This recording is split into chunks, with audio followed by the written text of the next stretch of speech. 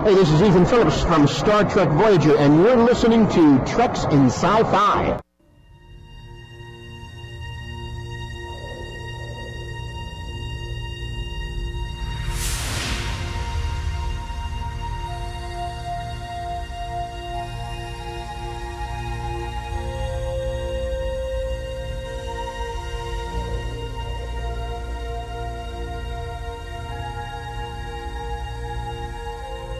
Space, the final frontier. These are the voyages of the Starship Enterprise. Its continuing mission to explore strange new worlds, to seek out new life and new civilizations, to boldly go where no one has gone before.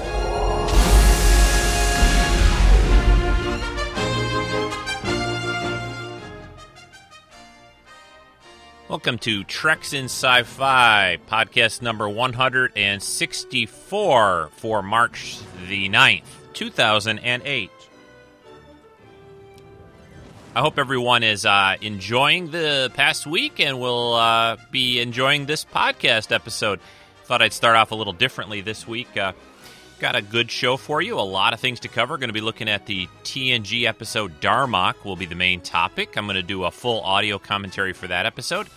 We've got several listener entries to play, some great audio from them, and a collectible later on in the show, so stay tuned.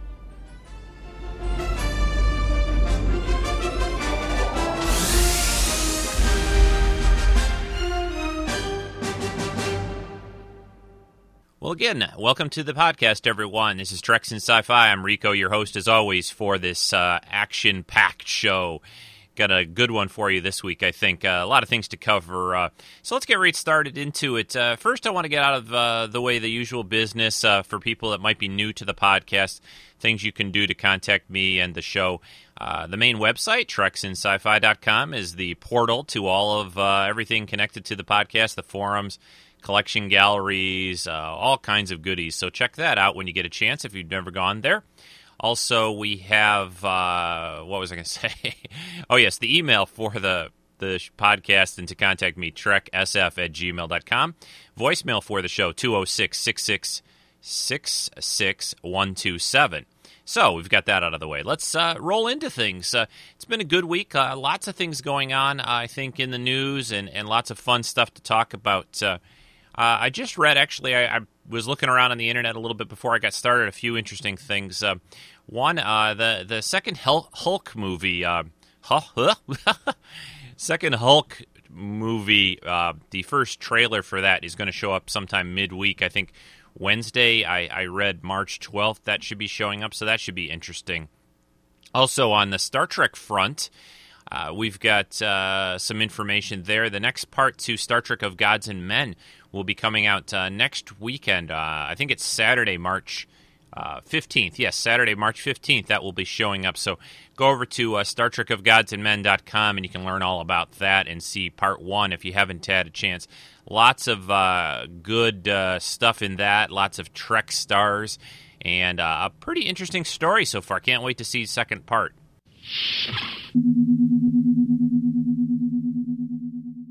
Also, congratulations goes out to Jeri Ryan, of course, who played Seven of Nine on Star Trek Voyager, and her husband just had a baby girl earlier last week. I think the name was Giselle M. Yeah, that's right. I'm looking at it online here, so congratulations to them on the birth of their baby girl. That's great news. I'd like to switch now over to Nathaniel, who sent in another clip. This one is a very rare audio interview. It's also on that Inside Star Trek disc. I'm not going to play the whole thing, but this is a discussion with Mark Lenard, who played Sarek, of course, in the original series and in the movies. And this is a really interesting discussion here. Well, I'll let them take it away. So I'll be back in a couple of minutes after we play some of this Inside Star Trek clip. Hello again, everyone. This is Nathaniel from New York, here with another track from Inside Star Trek. This week, I thought I'd bring you a clip of Gene Roddenberry's interview with Ambassador Sarek, as portrayed by Mark Lenard. I thought this clip was particularly interesting, since it was probably one of the few times after Journey to Babel where we hear Mark Lenard as Sarek. During the 1970s, I think the only other time where he was portrayed was on the animated series episode Yesteryear. So hearing him in this interview was a lot of fun. I think the next time we hear from Sarek probably won't be until Star Trek III, The Search for Spock. Anyway, I hope everyone enjoys this segment in the somewhat unusual interview where Gene asks Sarek some rather personal questions about the origins of Spock. Mr. Roddenberry, take it away. Set transporter for Vulcan Embassy. Coordinates on Vulcan Embassy. Lock on to Ambassador Sarek. Ambassador Sarek, sir. Engaging.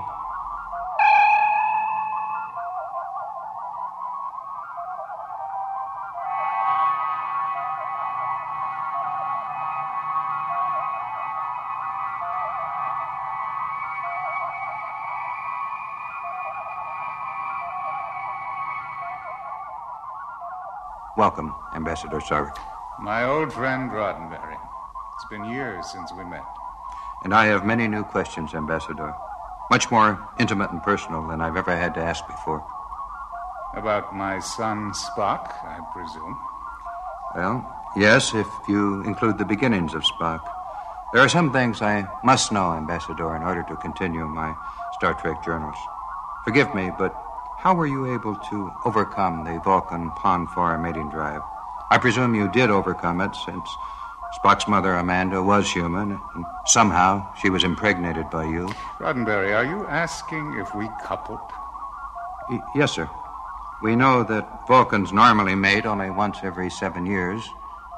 And since it is known that we pay for our sexual repressions during these years by an almost animal madness, this has aroused a prurient curiosity among humans. It comes out of our affection for your son, Spock, Ambassador, and your son's future. He's half human. We've seen him reject a Vulcan marriage. Is marriage to a human female possible to him? It was for me.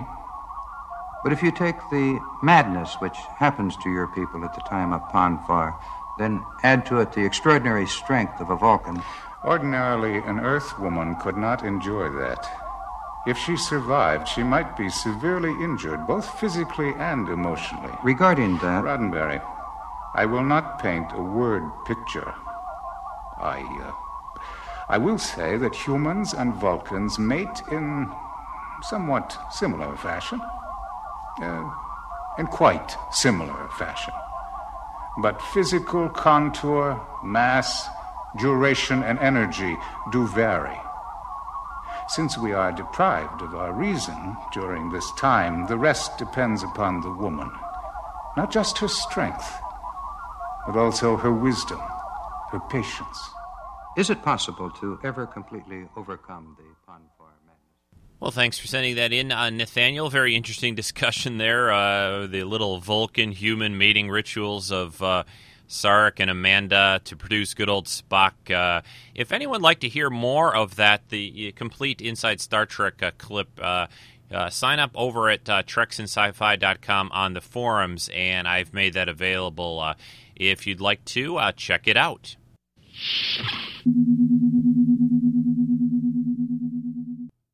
I wanted to announce and mention that Season 6 of the RPG game at Treks in Sci-Fi on the forums is starting up today, actually.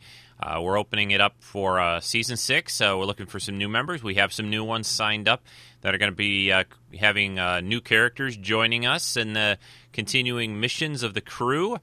We had some dramatic things happen towards the end of Season 5.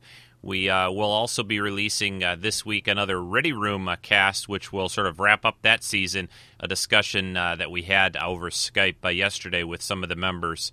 So look forward to listening to that. And definitely, if you're into writing and you like Star Trek, this is a great way to get a little experience with both. We have some really vivid people with vivid imaginations and great writing skills on there. And even if you even if you don't have a lot of writing experience, we can definitely help you out We give you some pointers. We've got a couple of great people, Kenny and Jen on the forums, helping out on that, and a lot of other people would be happy to also pitch in. So don't be afraid. Join us over at treksinsci-fi.com on the forums.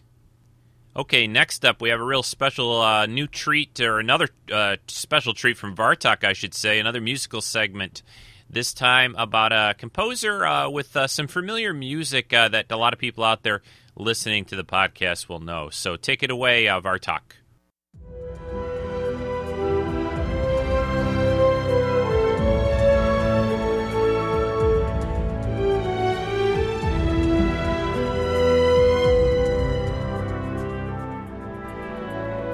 Hello everyone, this is Vartok again with another Music and Sci-Fi segment. For today's segment, I'm going to talk about David Arnold, a popular, successful, and relatively young 46-year-old British composer.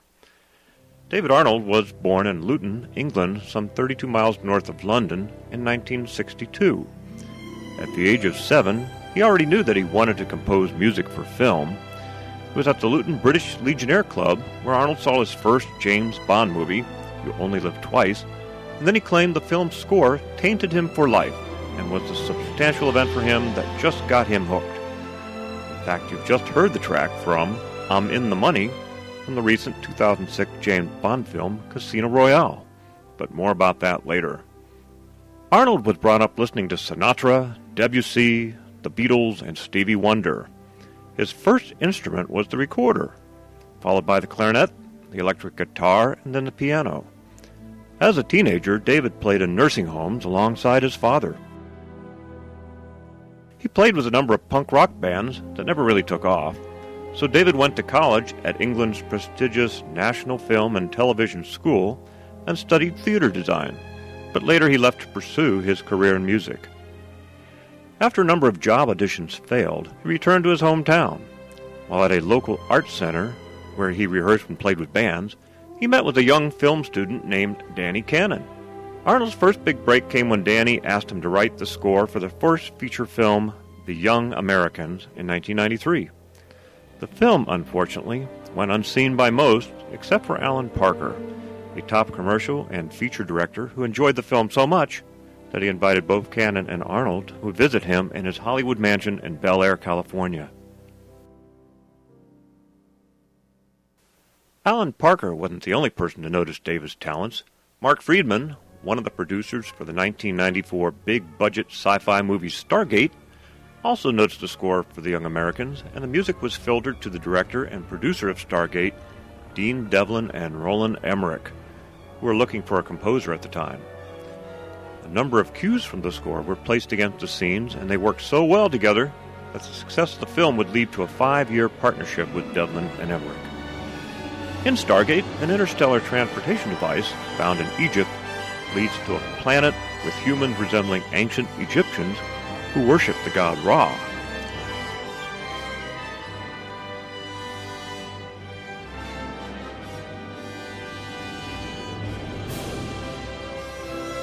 Subsequently, in 1997, David's Stargate theme was reprised when a secret military team called SG-1 was formed to explore the recently discovered stargates.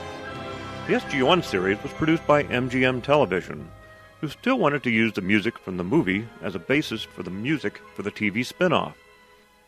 The Stargate score had started to appear on many movie trailers by now and was gaining popularity and familiarity, so the TV crew used the movie score to lay in the pilot episode, while other composers used and developed both David's music and their own to create a whole universe of Stargate music. The show has gone on to be immensely successful around the world, and with over 200 episodes being made.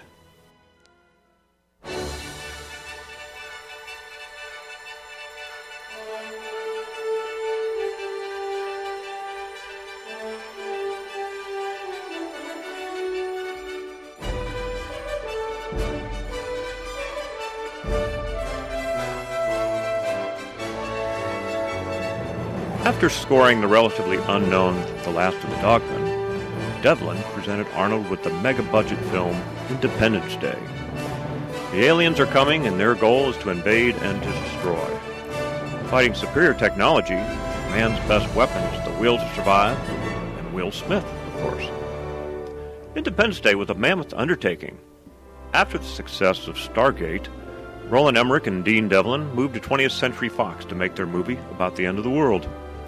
Sending David a script early on in the process, Dean wanted to know what he had in mind for the score. The first image of the page pretty much dictated what the movie was about. A close-up of the plaque left on the moon's surface by the Apollo landings, gradually being consumed at first by a giant shadow and then moon dust as a 25-mile wild spaceship made its way toward Earth.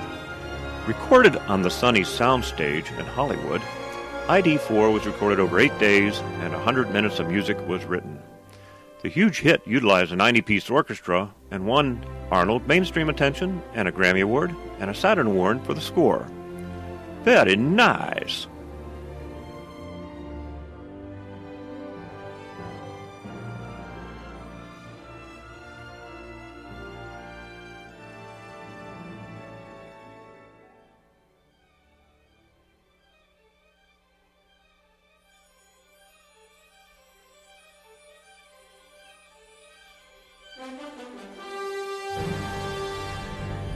In Wing Commander, Blair, a fighter pilot, joins an interstellar war to fight against the evil Kilrathi, who are trying to destroy the universe.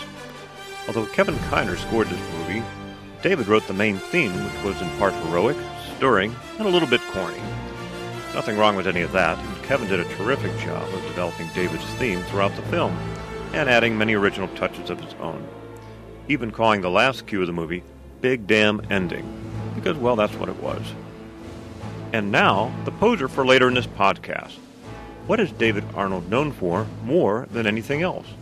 Stay tuned, and I will be back with the answer later in this podcast.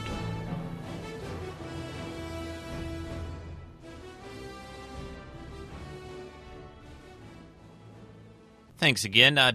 Vartok, that's great stuff there. I love some of that music used throughout your discussion about Arnold and everything he's worked on.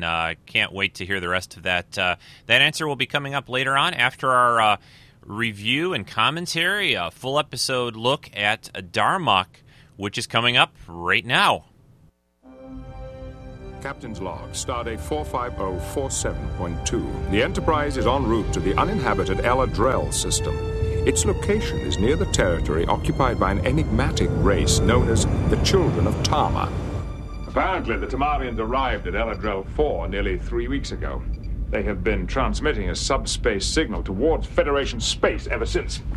The signal is a standard mathematical progression. It does not carry a specific message. But they wanted us to know they were there.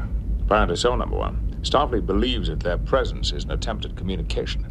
Commander. Now, this is the only the second episode in the fifth season of Star Trek Next Generation. Each meeting went without incident. We've got them all basically in the usual ready room area discussing the mission ahead. The Children of Tama were called incomprehensible by Captain Silvestri of the Shikamaru. Other accounts were comparable. A cause for concern. For all we know, they could be threatening our border. Everything in the previous accounts suggests a peaceable race. We have to start from there. Agreed. I appreciate your prudence, Mr. Worf. But Starfleet believes that the Tamarians have extended a hand. We must do the same. The Children of Tama. Heard rumors about them for years.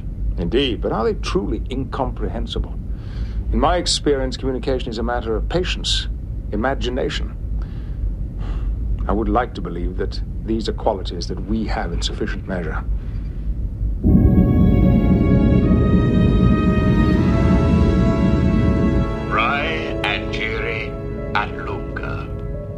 Rai of Luwani, Luwani under 2 moons, Jiri of Umbaya, Umbaya of Crossroads, at Lunga, Lunga her sky gray.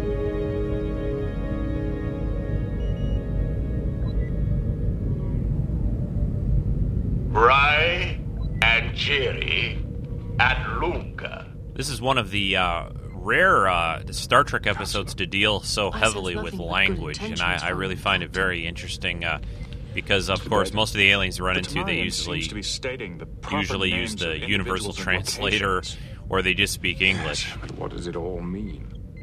I am at a loss, sir. Captain, would you be prepared to consider the creation of a mutual non-aggression pact between our two peoples, possibly leading to a trade agreement and cultural interchange? Does this sound like a reasonable course of action to you?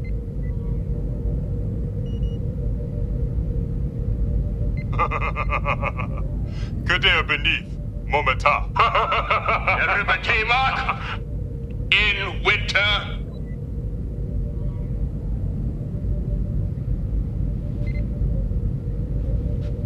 Impressions, number one. It appears they're trying their best, as are we, for what it's worth. Shaka, when the walls fell. Darmok. Rai and Jiri at Lunga. Shaka, when the walls fell. Sina at Anzo. Sina and Bakar. Darmok at Tanagra. Shaka, Mirab, his sails unfurled. Darmok, Mirab, Taymok. I really like how these aliens look, too. The Taymok. makeup on them is real well done. They did a good job there, and the costuming and everything. Really great stuff.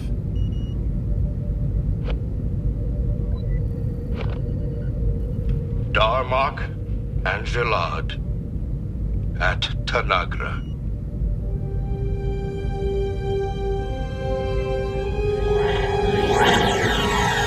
Block their transport of the shields. Extend to maximum range. Not enough time.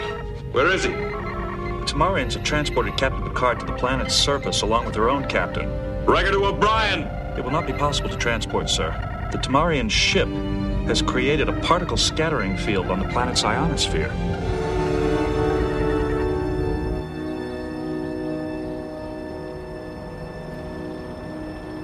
The location that they use here is, that famous Hollywood sign. This is it's in an area called I think it's called Bronson Field or something like that. It's just below the Hollywood sign in California.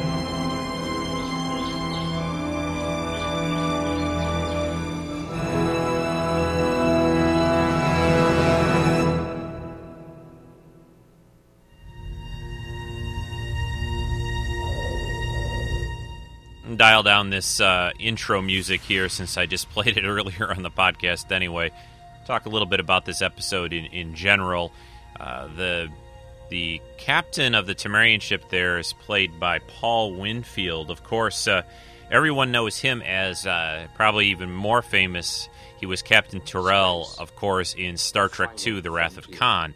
He was Chekhov's captain aboard the Reliant that they first met up with Khan, 20 years after. So that is where we know Paul Winfield. Of course, you don't really see him very recognizable here underneath all that makeup that he wears for playing the alien part. This episode, production number 202, basically it was the second episode, like I said, in the 5th season. It aired back in September of 1991. So now, what are we at? Probably 16 and a half or so years old, this episode. Still holds up real well. Like I said, it's a great episode about language and trying to communicate with an alien species that in Star Trek, they usually kind of ignore that. And it doesn't play into it. They get right into the plot and they kind of gloss over the whole, hey, you guys are an alien species. How do we talk to you? And real fascinating stuff. This episode also, I wanted to mention, the story is by a guy named Philip Lazenbeck and Joe Menosky. Joe Menosky did the teleplay. He did a lot of work on TNG during its run, so he's got a lot of experience here in its shows. So let's get back to the episode.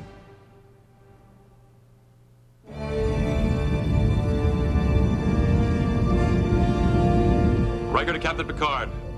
Do you read me, Captain? Can we compensate? No, sir. The Tamarians are projecting a particle-sustaining beam into the upper atmosphere. The result is a hyper-ionization that virtually disrupts all EM and subspace carriers. Then they can't communicate with their man either. And they won't be able to beam anyone through the field. That is correct. However, they have left sensor frequencies clear. Then they'll be able to tell what's going on. Analysis, Mr. Worf. What the hell is going on? A contest, perhaps. Between champions, our captain against theirs.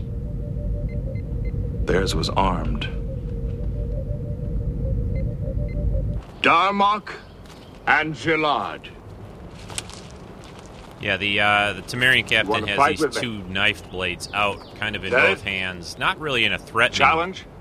fashion. Darmok and Gillard.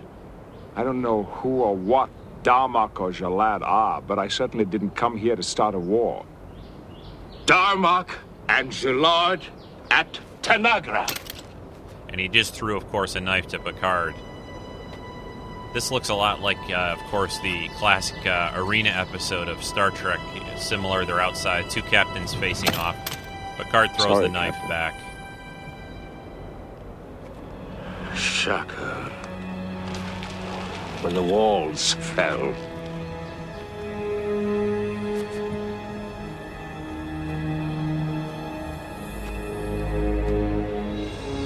This episode also introduced everyone to the Picard jacket. Captain Picard gets a sort of a jacket uniform style in this episode with sort of a blue under Sensors show that tunic. Captain Picard and the Temerian are in apparent good health, approximately 20 meters from each other. Hail the Temerian ship. On screen. You're holding our captain. I want him released. Darmok at Tanagra. Your action could be interpreted as an act of war. Etel, his eyes closed. Chinza at court. The court of silence.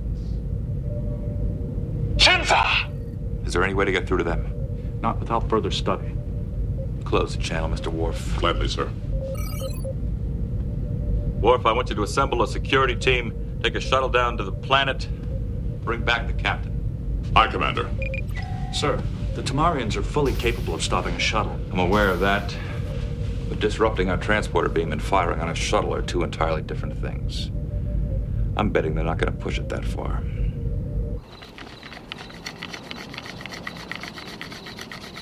Now we've got a scene back on the planet.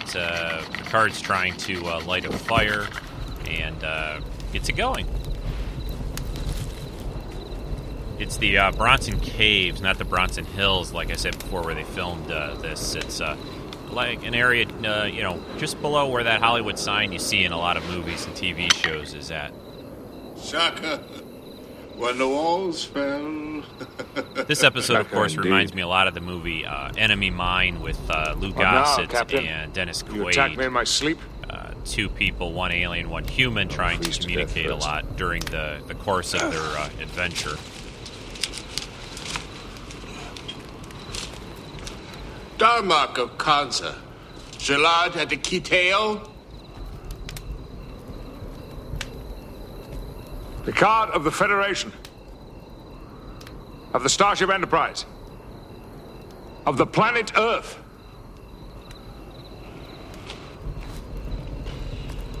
Kadir beneath Momote. Yeah, even the I think even the alien, the Temerian makeup looks a lot like Lou Gossett did a little in the Enemy Mine movie. Kind of the similar kind of facial, structure and the way they did the makeup here. I'm not sure how much of an influence that was. I can't remember. I think Enemy Mine was definitely before this episode.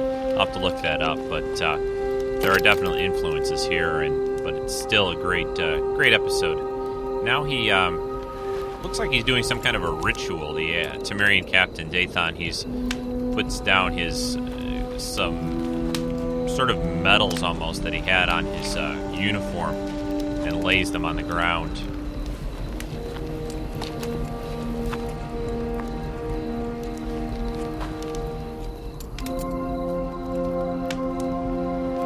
Now he's kind of spreading them around the area.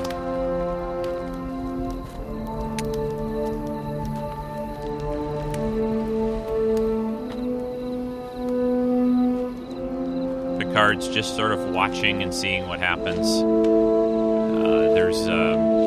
They're about, 10, 15 yards apart.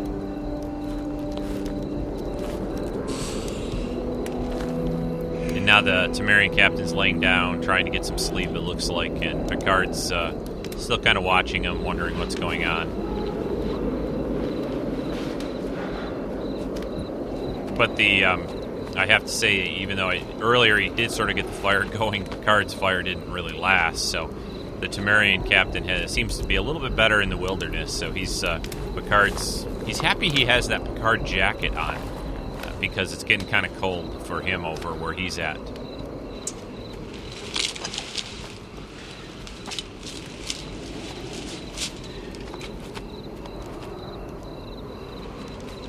And now the Temerian captain throws timber. A log, a piece of wood mean? burning over Fire. to Picard. Does timber mean fire? Timber. His arms wide. Timber is a person. His arms wide. Because he's holding them apart in generosity, in giving, in taking. Timber. His arms wide.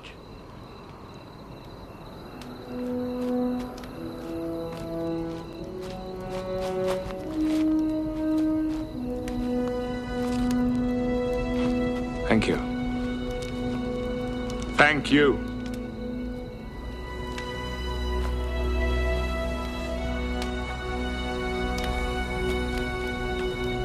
Yeah, Picard does a pretty good job. You know, he slowly puts together the language thing throughout this episode, which is pretty good for First Officer's the log. short time that he has. I'm sending a shuttlecraft to find Captain Picard, gambling that the Tamarians will sit tight rather than risk an exchange of phaser fire. The positron density is 0.013. Electron concentration 7.95. Oh, today's drink, by the way, is Gatorade Rain Orange, Tangerine flavor. It's kind of good. Surface. Commander, the shuttle has reached the E region of the planet's ionosphere. How long can we maintain communication? The scattering layer induced by the Tamarians is concentrated in the upper D region. The shuttle will reach that area in approximately 2 minutes. The Tamarian ship? Unchanged, sir. They appear to be making no attempt to stop us. Maybe we called their bluff. Yeah, Joe Menosky, who worked on this episode, was the one responsible for creating this Temerian language of metaphors. Onboard systems do not appear to did be a really good disrupted job by with the field, that. But I can barely read you, Commander. Maintain communication as long as conditions permit. Commander, I am reading a power surge in the Tamarian plasma reactor. Lieutenant Worf, evasive maneuver sequence Delta. Maneuver sequence Delta.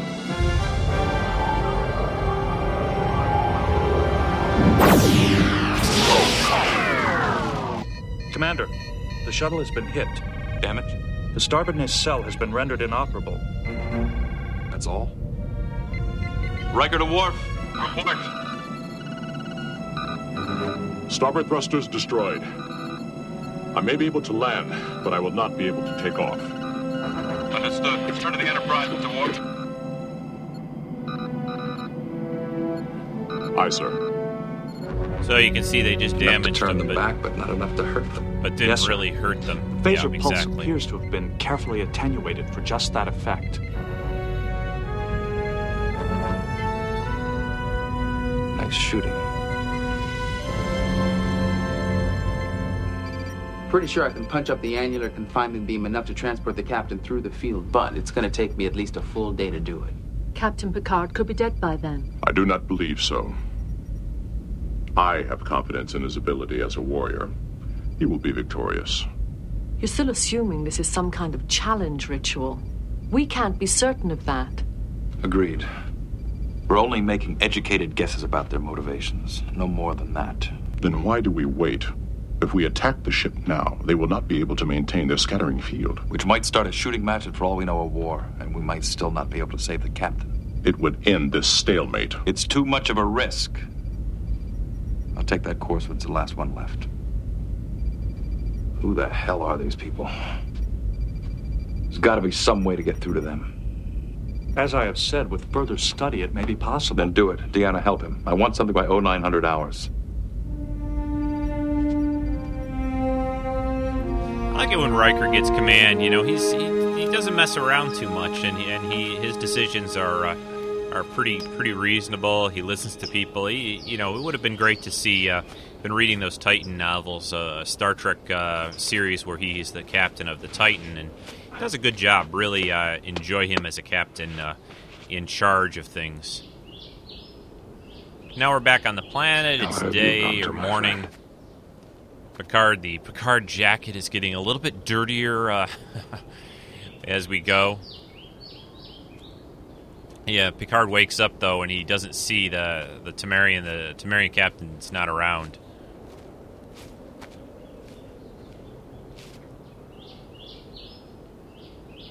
Forgive the intrusion, Captain, but I need some answers.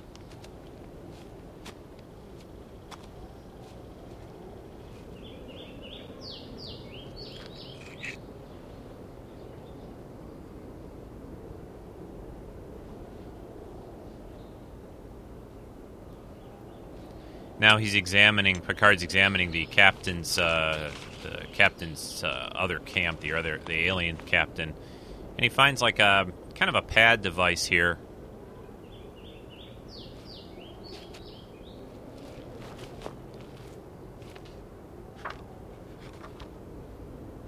Darmok at Tanagra. Shaka! Mira, his sails unfurled.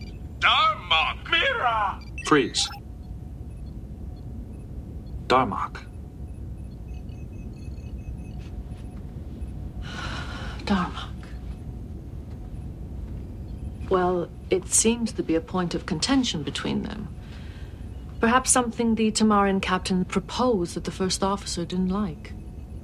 The apparent emotional dynamic does seem to support that assumption. As with the other terms used by the Tamarian, this appears to be a proper noun. The name clearly carries a meaning for them. Computer, search for the term Darmok in all linguistic databases for this sector. Searching. Darmok is the name of a 7th Dynasty emperor on Khanda 4, a mytho-historical hunter on Chantil 3, a colony on Melindi 7, a frozen desert on Tasna 5, Stop search. Computer, how many entries are there for Darmok? 47. All our technology and experience, our universal translator, our years in space, contact with more alien cultures than I can even remember. I have encountered 1,754 non-human races during my tenure in Starfleet. And we still can't even say hello to these people. Correct. A single word can lead to tragedy. One word misspoken or misunderstood, and that could happen here, Data, if we fail. Replay at time index 144. I think they need Hoshi from Enterprise here. Computer, She'd be able to figure this out, search for the term Tanagra, all databases. Searching. Tanagra, the ruling family on Gallus 2, a ceremonial drink on Larishi 4, an island continent on Chantil 3. Stop. Chantil 3. Computer, cross-reference the last entry with the previous search index. Darmok is the name of a mytho-historical hunter on Chantil 3. I think we've got something. Captain's log. Darmok! Darmok, Angelot, at Tanagra! I was curious. I'm in Doha. Shaka! Timber. His arms wide. Timber! No, enough! I'm not gonna fight you! You will just have...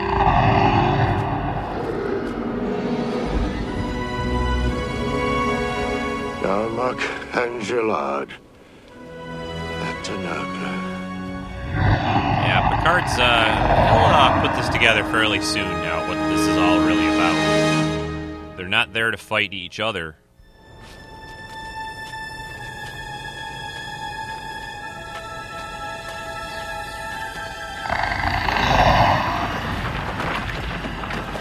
Timber, his arms wide. Come on, that's his arms wide. That means it's like a gift, so take it. And so Picard now has one of the knives. Commander, sensors are picking up an electromagnetic disturbance approaching the captain's position. Analysis? A variable induction field, possibly a life form. How close is it to the captain? The field is erratic, appearing and disappearing, but it appears to be moving toward him. Attacking? Riker to LaForge. LaForge here. How close are we in that transporter? 2 hours, maybe 3. I want the captain out of there now. That's not very likely, sir. I don't want to hear that, Commander. Leffler, what's the resonance frequency? 0.34 over standard. I want a resolution of 0.53 at the very least. Commander, I'll need about 2 more minutes, but there's a good chance this isn't gonna work. If it fails... I know. We will have tipped our hand to the Temerians. We introduce Ensign Leffler from Engineering, who's played by Ashley Judd, the actress. Pretty well known now, does a lot of movies and things. We're on it. LaForge out. She ends up appearing Riker to transporter room 1. TNG. O'Brien here, Commander. Stand by, Mr. O'Brien. And, of course, good old reliable Chief O'Brien in the transporter room.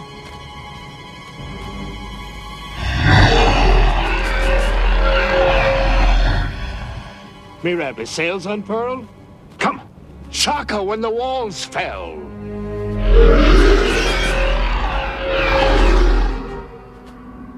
Sort of like invisible almost, and sort of appears around when him. The walls fell. Shaka, you said that before. When I was trying to build a fire. Is that a failure? An inability to do something? Darmok and Jalad at Tanagra. I remember the words, but I don't understand.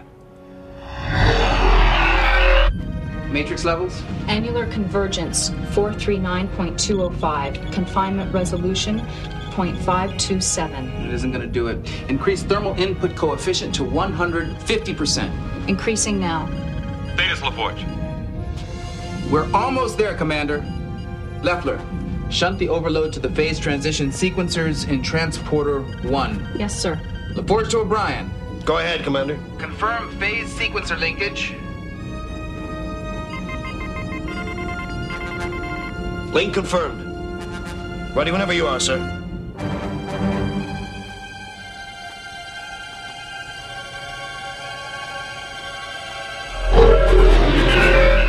Uzani, his army at Lashmere!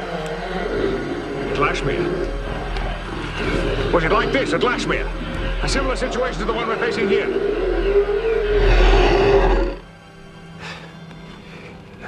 Uzani, his army with fist open.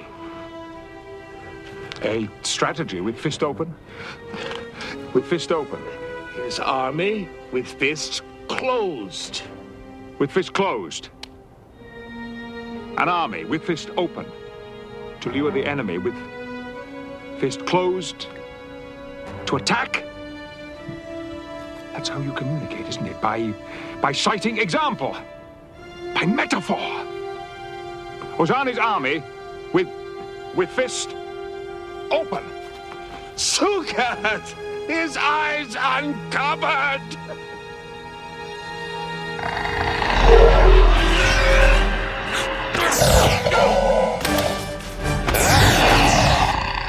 So they have to work together to fight this.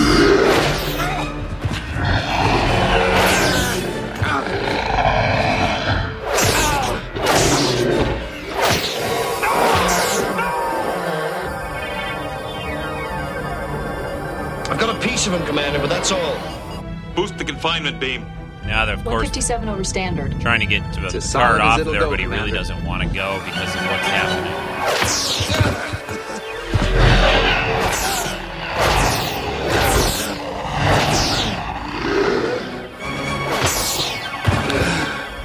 The Tamarian and the entity are in close proximity. The Tamarian's life signs are fluctuating. The scattering field is still in full force. What the hell is wrong with them? Their sensors can read what's going on as well as ours can. Riker to O'Brien, report. The field's still deflecting the signal. There just isn't enough of them, sir. Open a channel to the Temerian ship. Aye, sir. Your captain is under attack. Drop your particle field. Kalash! When it rises. They have closed the channel. O'Brien to bridge. I can't hold him, Commander.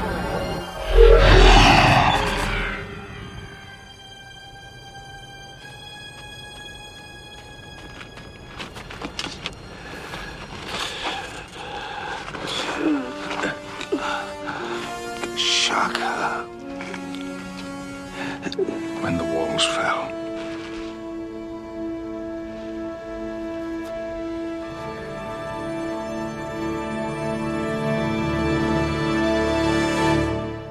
Yeah, so the captain got pretty hurt there. The First Nathan, officer's the log, captain of the starting Sumerians. 45048.8. Our attempt to transport Captain Picard back to the ship has failed. My options are narrowing, and my patience is all but gone. Here's the situation on Eladrel. The entity has moved off several hundred meters. Captain Picard's bioscan readings are stable. The Tamarians are not. He may be injured. If the entity decides to attack again, the captain may be facing it alone. Well, the transporter's out of the question. The Tamarians have deepened the scattering field to the D region of the ionosphere. There's no getting through. Unless we attack the ship itself. Are you able to pinpoint the source of their particle beam? They're using a polarity coil generator located after their warp drive. It's pretty heavily shielded. Could we get through with our phasers? Not with the first spread. It'd take a couple of hits. That's not good enough. I need to knock out their scattering fields with one shot. Get the captain back on the Enterprise before they know what happened. If we selectively target the amplification pathways around the generator, it should be just as effective. And we can do it in one burst. How long would that take to set up? Worf and I would have to adjust the pre-fire chamber. That'd give us the focus we need. A few hours? Make it so. I would prefer to find a peaceful solution. If we could talk our way out of this one, that much the better. Unfortunately, it may not be that simple. What did you find out? The Tamarian ego structure does not seem to allow what we normally think of as self-identity. Their ability to abstract is highly unusual.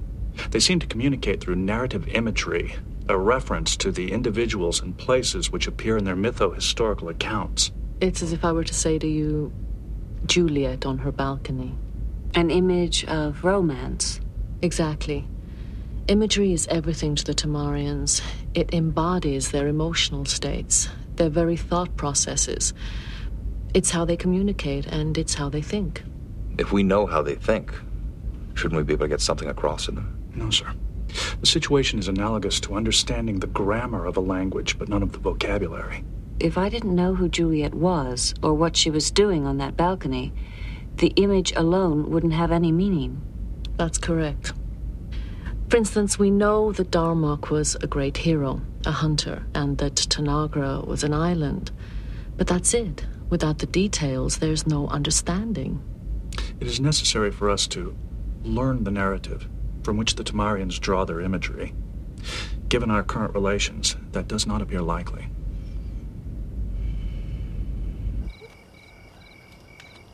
Yeah, good exchange there, an explanation for how this language works. That they're speaking in, examples and metaphors of things from their history and things that they know. But if you don't know that those stories and that history, it doesn't have any meaning to you, and you really can't make heads or tails out of it. Our situation. Real cool idea, I think, for this, for the way these people communicate with each other, and but I need good setup for the episode. To know more, you must tell me more about Darmok and Jalad. Tell me. You used the words Temba, his arms wide, when you gave me the knife and the fire. Could that mean give? Temba, his arms wide. Darmok. Give me more about Darmok. Darmok on the ocean.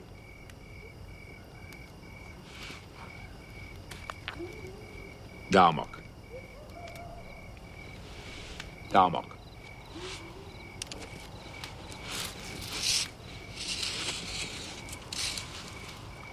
The ocean.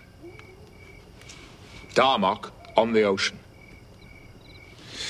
A metaphor for being alone, isolated. Darmok on the ocean.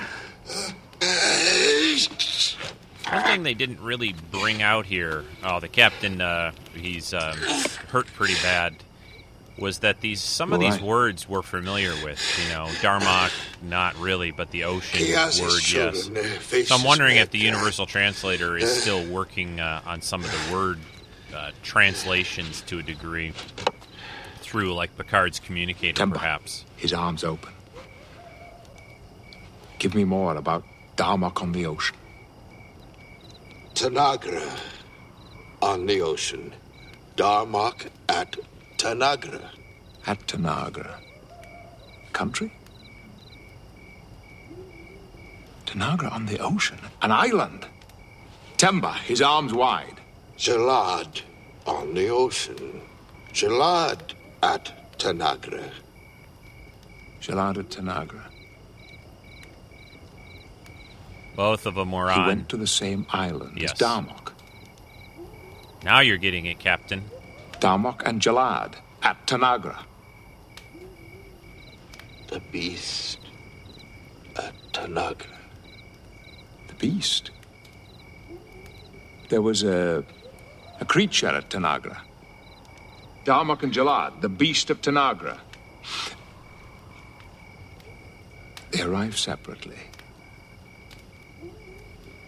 They struggled together against a common foe, the beast at Tanagra. Darmok and Jalad at Tanagra. Darmok and Jalad on the ocean. They left together. Darmok and Jalad on the ocean. The ocean. Cinder! Its face black as ice.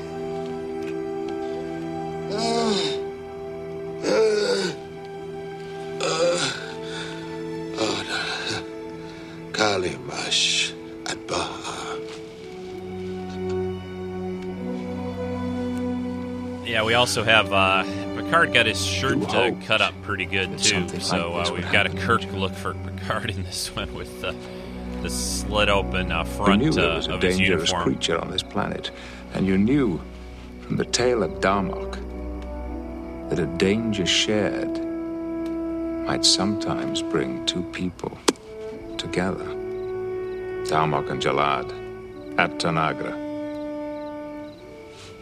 You and me here at Aladrel. Kira at Bashi. Temba, his arms wide. I turn. No, I'm not much of a storyteller. Besides, you wouldn't understand. Shaka, when the walls fell. Perhaps it doesn't matter. You want to hear it anyway.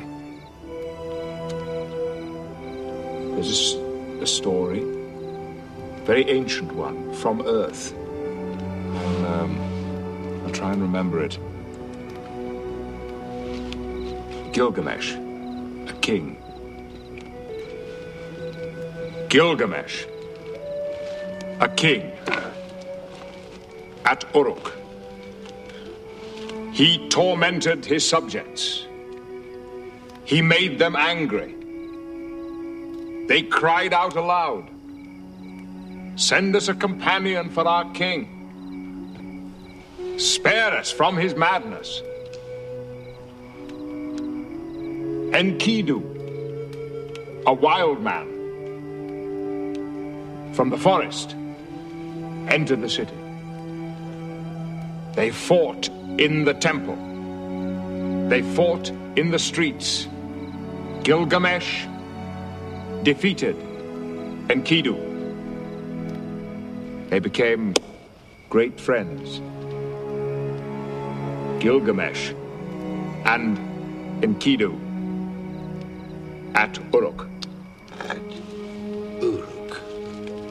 The kind of the new friends interesting went out part here. into the desert Kind together. of reminds me when I've been where in other countries and I don't understand the language. Sometimes by it's the hundreds. just by listening to it, you can pick up the Enkidu tone caught the bull by the tail. You know, little ideas of what they're trying to get across. Struck him with his sword. It's pretty fascinating stuff. And Gil these two actors really do a great job in this episode. They have to really carry a lot of the show, and Patrick Stewart and Paul Winfield do a great job here. Fell to the ground, struck down by the gods, and Gilgamesh wept bitter tears, saying, "He who was my companion through adventure and hardship is gone forever."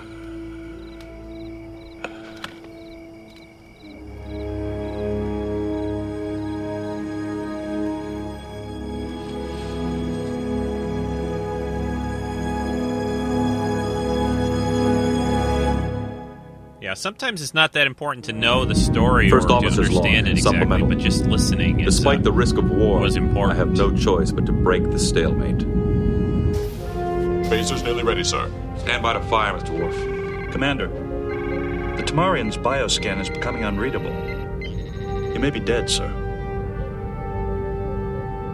If we know that, so do the Tamarians. Riker to LaForge. LaForge here. I need those phasers. Sir, sensors are tracking the entity. It is approaching Captain Picard's position.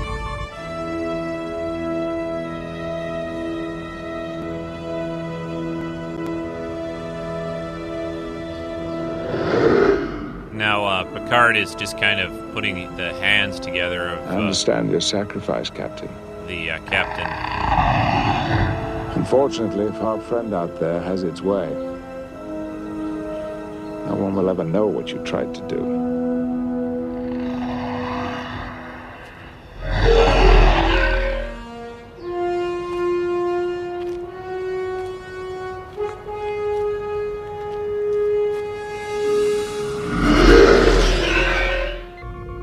Meters and closing. The energy output of the entity has doubled, Commander. 6 meters. LaForge to bridge. You have phasers. Fire!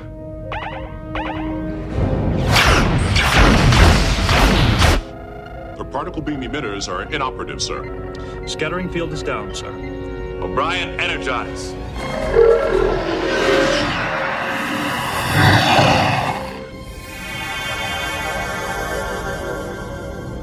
We got him, Commander.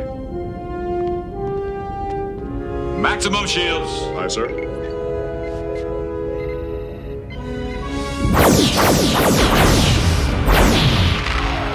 Red alert! Starboard shields holding at 52%. Forward shields are gone. Let's get out of here.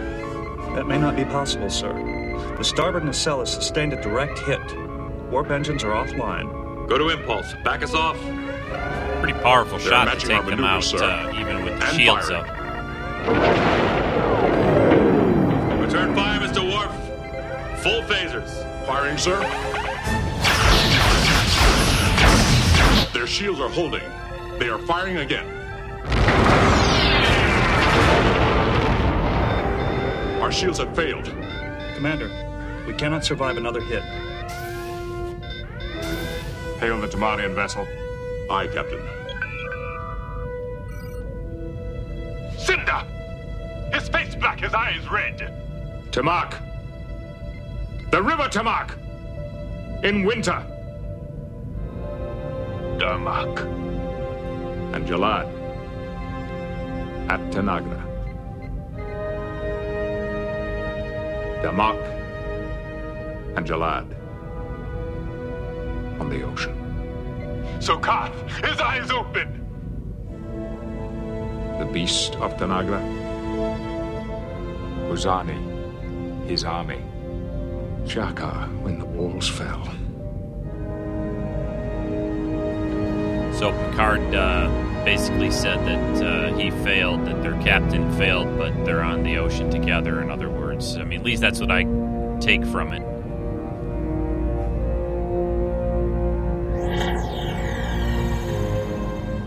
Picard, and Dathan and Eladriel. Marab with sails unfurled. And he beamed back the little notepad captain's log thing. Picard had it with him. Timba. His arms open. Timba. At rest. Thank you. Power has been restored, sir.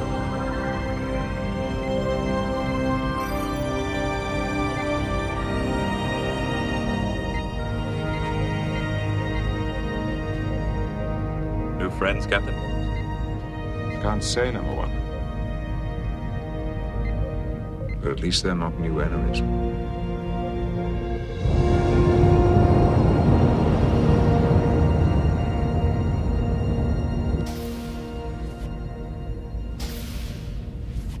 I hope I'm not intruding. No, of course not, number one. Please. Damage report's ready for your review.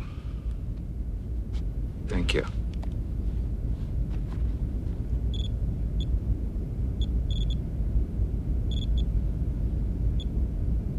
Greek, sir. Oh.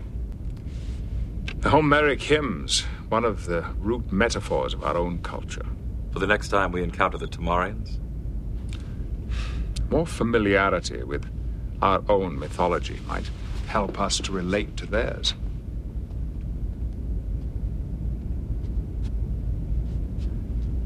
The Tamarian was willing to risk all of us, just for the hope of communication, connection.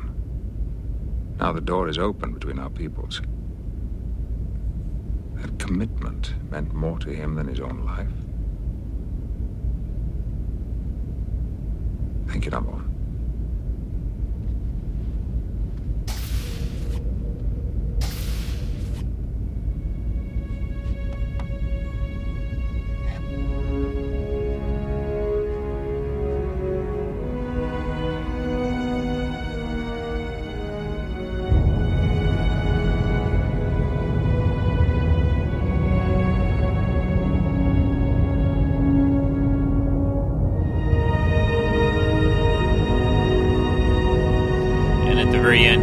Kind of makes that little sort of symbol blessing with the knife from the planet that he got from the captain, staring outside his window of his quarters there, or not his quarters, but the ready room. So there you have Darmok on Tanagra. It's a cool episode. I think they had a lot of neat ideas in this one. It would have been kind of nice if they had ever had a chance to visit that species again, or if they had kind of done a follow-up episode. Would have been very interesting. You know, they could put together some linguist teams and really get the language thing worked out. I think they would come to a better understanding. And, you know, that's what Star Trek was best at doing. New cultures, new ideas, new civilizations. So there you go. I hope you enjoyed this. It's a little tricky to comment while the episode's playing. I find myself getting sort of drawn into it as it's unfolding. So hopefully you still found it interesting and some of the comments that I had. I'm going to play now the of course, classic team-up of Nathan and Rick Moyer and their look at Darmok. So here we go. Hi, this is Rick. And this is Nathan. And this is the Father and Son Review. Today we're very excited, Rico, that you are covering one of our favorite episodes, the race called The Children of Tama in Darmok. Yeah, it's a great episode. And in honor of that episode, we have actually written our review in their language, in their metaphorical language, but really more commonly known to Star Trek fans across this whole globe and universe. So I'm going to say the line, and then Nathan, could you just interpret it for us? Sounds good. Okay, here we go.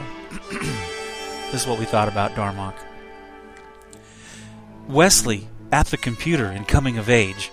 Mr. Barclay as Cyrano de Bergerac, while possessed by aliens. We thought the show was excellent. Kirk, Spock, and Abe on Excalibur.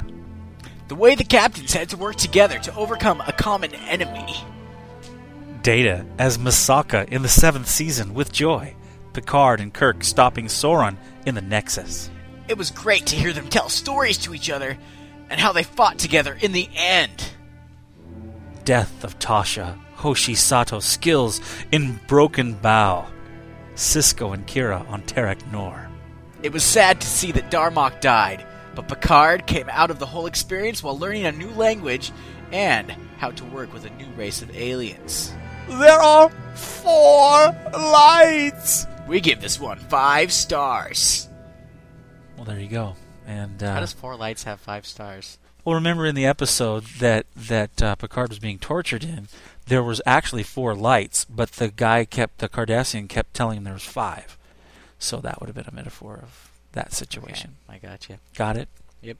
Okay, so there you go. That's our review of Darmok. Thanks, Rico, for all you do, man. You rock, and we really enjoy listening to your show and being on the forums and everything. And everybody should visit the forums, www.treksinsci-fi.com. This review will make up for the really long ones we've done. Yeah. Okay, everybody. This is Rick. And this is Nathan. And this has been the Father and Son Review.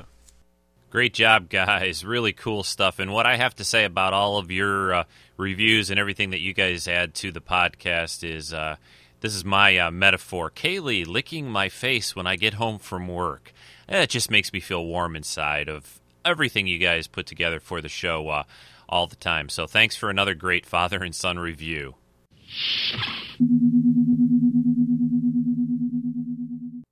Okay, I'm going to do a quick collectible review, but before I get to that, I want to play the other part of Vartok's commentary on the composer David Arnold. So here we go with the rest of that, and I'll be back with a collectible look.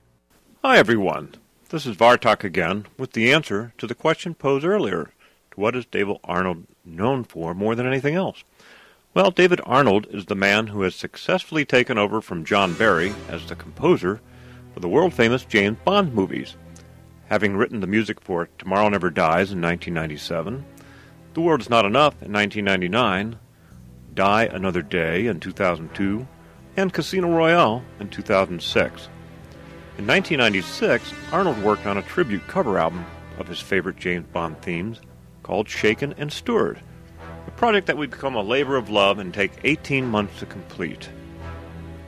2 of the tracks from the album released as chart singles, and 1 track, On Her Majesty's Secret Service, became a successful dance hit. While producing the album, Arnold had been sending his recording to MGM and Barbara Broccoli, who were impressed with the effort and style of his interpretation. Arnold's dreams then became true when he was offered to score Tomorrow Never Dies, Pierce Brosnan's second outing as James Bond. Longtime Bond composer John Barry, who had turned down an offer to score that picture, was also impressed with Arnold's style, claiming the young composer as the rightful heir to the series. Away from the film world, David Arnold maintains another career as a successful record producer and songwriter, having worked with a wide range of contemporary artists including Katie Lang, Pulp, Chrissie Hynde, Garbage, Martina Topley-Bird, Natasha Bedingfield, Amy Mann, George Michael, and Damien Rice.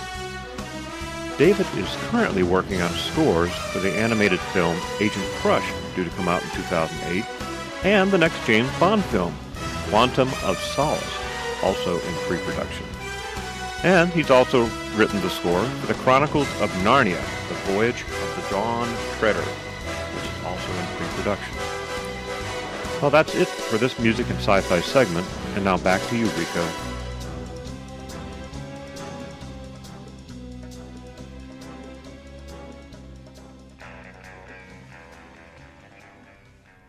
Thanks very much. Great stuff there, Vartok. I really loved the James Bond music over the years, and it's always good and just sets the mood for the movies so well. And I was very, very impressed with the last one, especially with Daniel Craig, Casino Royale. I think it really was a great movie and invigorated the franchise, which is what it really needed at that point in time. Great stuff, and Vartok, thanks again for your continuing efforts in the musical area. Always good to hear from you. Okay, I'm going to do a real quick collectible review for you. Just another Master Replicas lightsaber. I did one a couple of podcasts back. I did one on the Luke version 2, one from Return of the Jedi.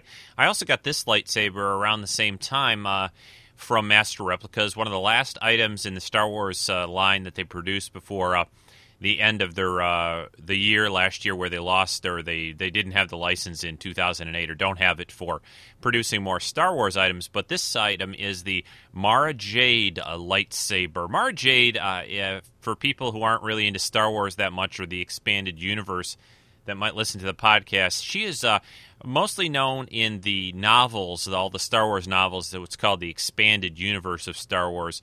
She was sort of an agent of the Empire for a little while, but she's probably better known now as she eventually becomes Mara Jade Skywalker, becomes Luke Skywalker's wife in the novels, and she becomes basically a highly skilled a Jedi and has a lightsaber and is very skilled in the Force and so forth like that. And the only time, though, that you ever really see her or her lightsaber are in drawings and comics where she's shown up, and also there was a Star Wars collectible card game. I'm not really sure if they're still producing cards for that. I think I'm not sure. I have several of them around here, different series that they've put out. I'm not sure if they're still producing new ones. But anyway, what they did is they got a model who basically her appearance was much like Mara Jade had been described in the books and seen in the comics.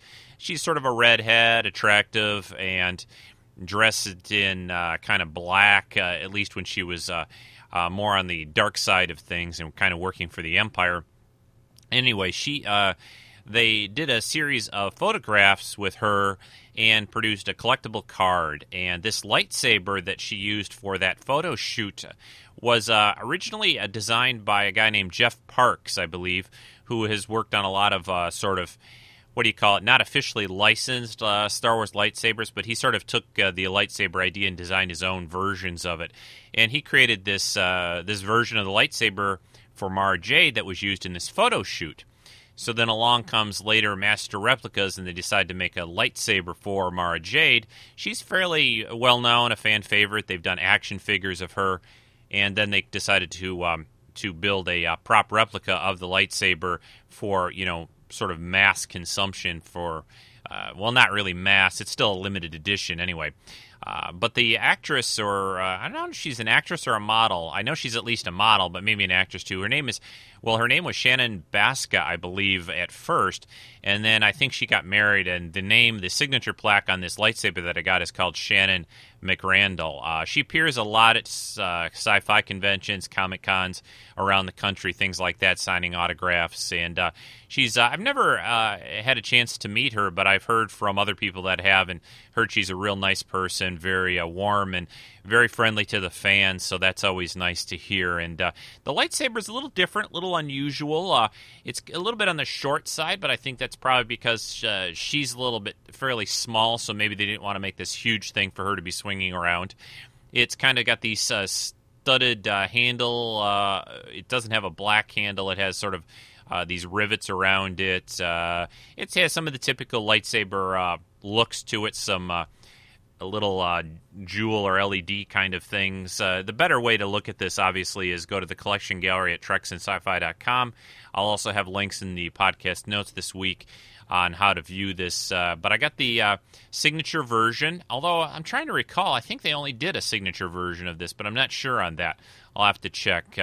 But anyway, she's got a signature on the plaque, and it's kind of cool. I really like it. I've always liked Mara Jade as a character. She really, later in some of the expanded universe novels, she really has a lot to do. She becomes very involved in a lot of things going on with the galactic, the new Republic that is formed by Luke and of course Leia and everyone. There's a lot going on with her character, and it's interesting too because of course she was more of a bad person or a bad guy, you call it, bad woman.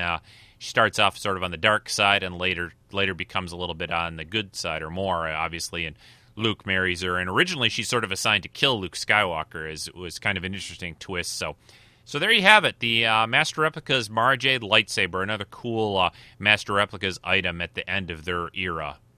Okay, folks, that's going to wrap things up for this week's show. I want to thank everyone, as always, for listening and to continue to listen to the podcast each week.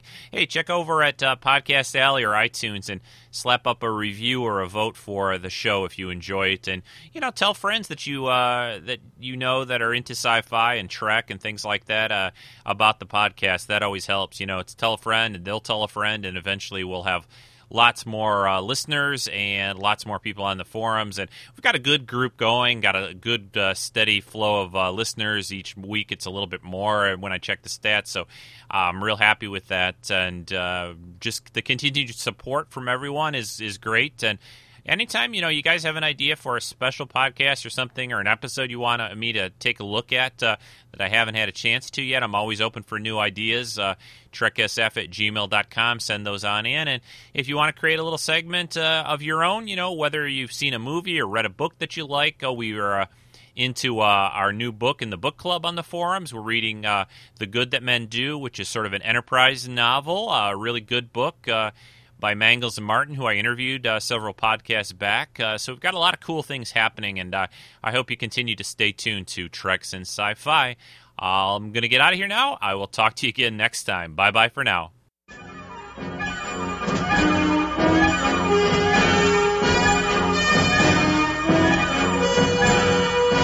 This has been a Rick Dosty podcast production.